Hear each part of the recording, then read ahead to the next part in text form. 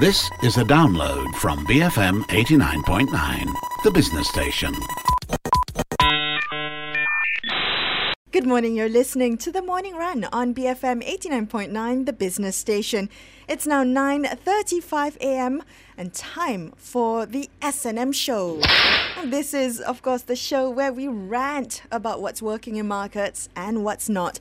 I'm Melissa Idris, I've got Julian Ng and Ibrahim Sani here with me. And this week, we look at two billionaire investors with two very different strategies, George Soros and Warren Buffett. So they've recently made some changes to their portfolio, and this is because, and we know this because in the US, I think fund managers have to file a Form 13F within the first 45 days of each quarter, and that's how we know what changes they've made to their portfolio, right, Jess? And this actually applies to fund managers who have about $100 million, who have more than $100 million in their portfolio. And that's nothing, right? Because most fund managers, management go into the billion. So the moment you have $100 million, you have to declare what your holdings are. And I think, I don't know if such a law is applicable in Malaysia. What, to disclose your holdings after? If they have a certain threshold more than for fund managers, right? Yeah. Because we actually want to know what fund managers are doing. They usually are not defined as major shareholder, which is more than 5% ownership of a company. So even though you buy one share or two shares, if you have more than a certain number of AUM, then you have to declare what you are doing. So do you think, like, if you have to declare, it would be almost like sharing your trade secrets, your intellectual property secrets, right? So now everyone knows what Warren Buffett has sold and what he's bought into and what George Soros has done. And, those who are copying their investment strategy could then make the same moves. That's why they have a lead time, right? Because put it this way, nothing is secret in this world anymore, not in the age of information. That's why the 45 days per quarter, that means you can buy something very early. You can even have a longer time lag if you buy something very late in the quarter and then it crosses over to the first 45 days. So you don't have to declare it on a day off. On the day off, okay, some extra 2 or 3 time. months lead time would create that cushion. Okay, so let's take a look at George Soros first and what he's done with his money. So Soros Fund Management is the family office for George Soros, who is 85 years old, I might add. Okay, so George Soros has slashed his overall long equity holdings by over 25% to just $4.5 billion. This is the lowest such position since 2013. Yeah, actually, he slashed it by 37%, according to some reports, to I think 25%. So this is very low. And what he has done, he has done two things. He bought into more gold and gold stocks. In fact, he bought 1 million shares in the SPDR Gold Trust, which is an ETF that trades and tracks the price of gold. Spider, right? Spider, right? It's called the Spider Gold Trust. It actually holds actual gold in its vault. And the other one is a kind of a double down move because firstly, he sold stocks.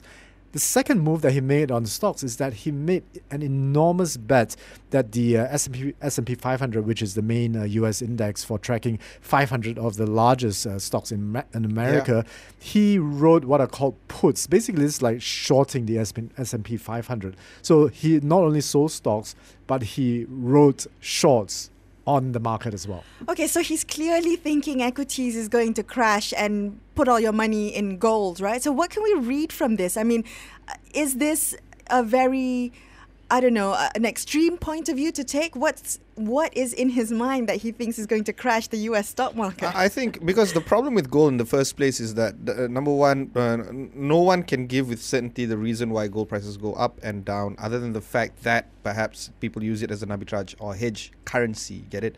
And this is why fund managers, billionaires like Warren Buffett and all, they stay away from gold. And for George Soros to actually go into gold, I think if I want to make a guess, it's because he is losing faith in the existing market and he's going for the hedging aspect of gold. Can I just add that gold prices have gone up 20% this year? It's been on the decline for 3 straight years. While you were not looking, while you were busy monitoring oil prices and listening to Janet Yellen. And FBM KLCI, gold has crept up 20%. So it says something. And actually, when you talk about gold, you got to translate into a currency, right? With all commodities. And gold has gone up 20% because the US dollar has kind of weakened this year as well. So it's a trade-off with the US dollar. And that's the thing for investors like George Soros. Gold is a bet against the monetary systems of the world. He thinks that the negative interest rate policies around the world are crazy, right? And among other things, he also he's very respected, George Soros is, for his macro views. Yeah, and to me, he, unlike Warren Buffett, George Soros is still comfortable in dealing with currencies. We all know that he broke the pound in 92. He was also directly involved in the 97 ringgit crisis. No, he wasn't. So this is very That's what divisive, right? Mahathir says. All right. So, but gold is something that can be tied or can be seen as a currency as well. And I think that's not too far from his investment philosophy. Okay, so whatever your opinions on George Soros, and it is very divisive, right? So whatever your opinions about the man, you can't deny his portfolio has performed. So everyone looks at him as a billionaire investor, watches his every move. But if you look at what he's been saying recently, do we want to shrug off his warnings as that of a rambling old man, or do we want to pay heed? He talks about China being on the brink. Right now, China is at risk of collapse. It is apparently just like the US was in 2007, 2008. And he thinks that a hard landing in China is unavoidable because that slump, he says, will drag down stocks and bonds as well. And that's perhaps the reason why he's so pessimistic about the S&P 500. That's right. A lot of investors, when they were asked about George Soros' movements in his portfolio, say that George Soros is going risk off, right? Taking risk off the table and going into safer investments like gold. And not only that, actually the risk off argument is not really true because he's taking a very big risk by shorting the U.S. market. So on the one hand, he is going for this scenario where it's almost apocalypse-like, right? There's major crash in market like what we see in 2008. He puts his money into gold and then he takes advantage of that by shorting the market. So, this is like The Big Short. When what was that, Brad Pitt's character was righteously saying, don't celebrate too much because you're talking about the economy collapsing. Yeah. So this is like that, right? So he's shorting on the fact that he's thinking the US equity markets will collapse. Yeah. So you see, this is the thing about George Soros. He has a premonition that things will happen. So if he likens China's troubles to that of the subprime crisis, we have to take heed. And I think this view is being shared by his protege, Stanley Druckenmiller. And Stanley Druckenmiller has made a name for himself now on his own 2 feet. But when he was with Soros, he was, of course, the lead portfolio manager at Soros' hedge fund when they took on the Bank of England back in the day. He has also agreed with this because he says that the Chinese economy right now is in the midst of an extremely rare and quite dangerous explosion of debt. And I think no one can rebut this, comprehensively because it is facing that. I don't know whether it is as dire as all these guys are warning. And, you have to wonder whether George Soros surrounds himself with like-minded people. So you think the world is going to end, you surround yourself with other people who think the world is going to end, right? And I think everybody in the United States, there you go. Everybody in the United States think in a similar way. So you can't avoid that, very hawkish China view. But I read the Edge Weekly and they carried this roundtable with Mark Mobius and gang, and they don't seem to think that China will go through a hard landing. So it really depends on where you are. They are in this part of the world. They are invested into emerging markets, and Mark Mobius is saying, hey, no, China is a planned economy. The Chinese can plan their way out of a hard landing. Ooh. Yeah, and I think the big question right now is whether or not Soros is actually running for the hills and trying to, make closes on his investments. Okay. And that's a core question right now. Well, let's take a look at what he still has investments in. So he's got about $80 million apiece in eBay and Zoetis, as well as he purchased new stakes in Apple, Yahoo, Gap, also United Continental. He's clearly not scared of tech companies. Yeah, he clearly wants tech companies, and he is making buys into Apple and Yahoo like this other investor that we know. That's right. So we're going to tell you more about that in just a few minutes. Stay with the S&M show right here on BFM 89.9. Good morning. It's now 9:46 a.m. on Wednesday, the 18th of May. Every Wednesday, we have the S&M Show. I'm Melissa Idris with Julian Ng and Ibrahim Sani, and we were talking about two very different billionaire investors and the changes they've made recently to their portfolio. So George Soros recently sold out of stocks. He slashed his holdings on stocks and bought lots of gold, lots and lots of gold. And he's made some comments about his predictions on China's economy. But let's take a look at Warren Buffett. Warren Buffett, recently we discussed, Julian and Ibrahim, in the Morning Run discussions, how they've bought into Apple. So Berkshire has purchased about 10 million shares of Apple, valued at just over $1 billion. And also Warren Buffett throwing his mighty financial weight behind the bid for Yahoo. Yeah, that's right. And the first comment that you would make about this is that it's not very moat-like, right? Yeah. Is Apple a moat? Is Yahoo a moat? Yeah, I think he's moving away from the moat, but I'll make the same argument here, the same argument I made earlier in the week. Maybe these tech companies are slowing down their growths, and maybe they are becoming something like Coca-Cola. Well, they're becoming boring. That's why Warren Buffett... You're saying that they're becoming boring, and that's why Warren Buffett is buying into them. No. I think now that I've had Have a couple you of seen days... the latest iPhone? Okay, so now that I actually love it. I think it looks great. But okay, I'm not an Apple apologist. Okay, I'm not. Let me just state that clear. But now that I've had some time to think about it, when I first heard the news about Yahoo, I was gobsmacked because I was like, this man, what is he doing? He's going against what he's been saying all along with tech companies. And then I heard about Apple and even more confused. But now that I've had some time to think about it, perhaps the definition of moat business has changed for Berkshire Hathaway, right? If you think about what he said in a 1996 letter to shareholders, a fast-changing industry environment may offer the chance for huge wins, but it precludes the certainty that we seek here at Berkshire. Now, if you think about the tech sector, it's always ripe for disruption. It's always ever-changing.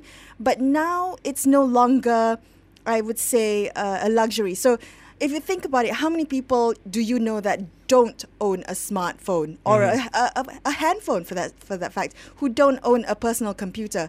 It's gone away from being an uncertain tech field to a consumer staple, which is what Berkshire Hathaway is all about. Yeah, Coca-Cola. So it's not really the case that the moat definition has changed. It's the fact that the tech sector itself has changed. A bigger part of this tech sector has now become predictable. Things like Apple right now, that is mainstay, right, for a lot of people. They have to get Apple version 17.2 all the time. Every time it's upgraded, that is what is almost close to a certain economy. Yeah. People will buy into them, and then it's become more predictable. Yeah, I think I do agree with that. I think that companies like Apple has changed. I can understand his purchase of Apple, but I don't know about Yahoo. Can you make sense of Yahoo? Is Yahoo still kind of a bit confusing for you? I think I can, because Yahoo still has a large stake in Alibaba, and Alibaba is very cash-centric. Just like Apple is sitting on a mountain of cash. Yahoo is sitting on a mountain of cash, but in proxy towards the Alibaba stake. So I guess there's some cash value in both of them. And Warren Buffett, of course, is a guy who likes a lot of cash. There's another reason, though. Sue Decker, she was an ex-CFO for Yahoo, and she's just joined Berkshire as a board of director. And who knows, she might have whispered a few words into Warren Buffett's ears, saying that, hey, there might be some value in Yahoo. Here. Okay. So we got some SMSs coming in. One of our listeners saying Soros predicts mega crashes every year or so, and he adds on, or could be a she actually, adds on, Buffett predicts the stock market crashes ever more so often. So I guess, is there the truth in this kind of statements? Even a broken clock is right twice a day. Yeah, I think Warren Buffett is very long-term in his investment horizon. He's the bank, he's the casino. You go there, whether the market is up or down, he wins, right? Because he has such great holding powers that his holdings transcend economics and booms and busts and cycles. So he holds them throughout. Okay, so Carl Icahn has been dumping Apple shares recently, right? Apple shares has tumbled almost 30% in the past year already. I mean, who do we believe? Do we believe Warren Buffett or do we believe Carl Icahn? I would say Warren Buffett. Because of the time frame. Because Yeah. Warren Buffett is a long-term holder, whereas Carl Icahn is looking for short-term. He's got the money to hold on. And there is this very interesting article from CNBC about why Apple might be closer to a classic mode stock than many of us believe. Because firstly, as we mentioned earlier, earnings have become a lot more predictable. And today, Apple is no longer an upstart. So, it has fallen into that category where it fulfills something that Warren Buffett likes. So what does Warren Buffett like? He likes a solid balance sheet. He likes excellent free cash generation. He likes persistent growth and cheap shares. Maybe Apple doesn't fit that last category of cheap shares, but everything else, it's a good solid check mark, on all these. So I guess this is Apple has fallen quite a bit this year, so that might fulfill that valuation category angle. as well. Yeah, I see. So if this is the case, then Apple does actually fit the Buffett Berkshire model, according to this article, and whether or not it's in the tech business or in F&B, whatever, right? As long as it's consumer driven, as long as it's very safe and stable business, why not? I also found quite interesting just looking at the breakdown of the other shifts in his holdings. So Berkshire bought Phillips 66, which is an oil refiner. They raised their stake there by 23%. Very prescient move. Yeah, I know. And also they sold out of AT&T, a telco, and they sold 99.4% of their stake in Procter & Gamble, which is a traditional, consumer company that you would have thought Berkshire would love. I think this is really very telling because the key takeaway from this would be that it doesn't matter if it's a tech company or an old economy stock like Procter & Gamble. The reasons to buy and sell into stock is that you want to have a good pricing, good valuation with a stable business. And I guess Apple and possibly even Yahoo may be right now a lot more attractive than what it used to be for Warren Buffett to make a long-term bet on these stocks. But, at the end of the day, there are some factors that are completely out of even the best investors' control, right? So even the Warren Buffetts and the George Soroses of the world, that it's also known as the calendar effect. Yeah. And we're in an election year, and that has, of course, a role to play with how markets can roil. That's right. So the election cycle is well underway in the US. In the US. Yes. I should add. Yes, in the US. We'll take our time. We'll get there in Malaysia. But in the US, there is an election effect, and a lot of arguments are coming across where policy proposals can change depending on the presidential candidate. You can see some, perhaps a hint of what these presidential candidates will do, and this could fuel some sort of uncertainty, and this could direct in a different tangent to how businesses weigh themselves and how consumers and financial markets would react. So because of this, the partisan conflict right now, it's an index that can track the degree of political disagreement among US politicians, and they say that right now there is a greater conflict than, let's say, a decade ago or 2 decades ago. And because of this, I think these billionaires making bets on new businesses, something that they're not comfortable with or something that they haven't made before. I don't think it affects them. I don't think they give two hoots about these calendar effects because they are making bets. For a person like George Soros, he's effectively a hedge fund manager. He makes decisions, very short-term decisions, not necessarily even annual decisions like quarterly decisions, 6-monthly decisions.